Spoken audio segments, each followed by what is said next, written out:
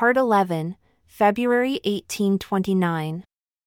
I did not, however, go immediately to translating, but went to laboring with my hands upon a small farm which I had purchased of my wife's father in order to provide for my family.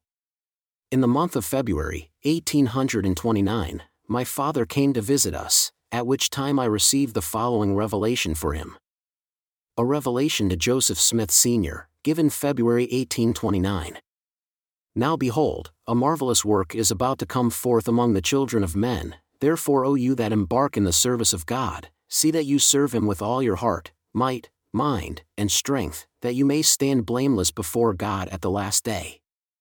Therefore, if you have desires to serve God, you are called to the work, for behold, the field is white already to harvest, and lo, he that thrusts in his sickle with his might, the same lays up in store that he perish not, but brings salvation to his soul. And faith, hope, charity, and love, with an eye single to the glory of God, qualifies him for the work. Remember faith, virtue, knowledge, temperance, patience, brotherly kindness, godliness, charity, humility, diligence. Ask and you shall receive, knock and it shall be opened unto you. Amen.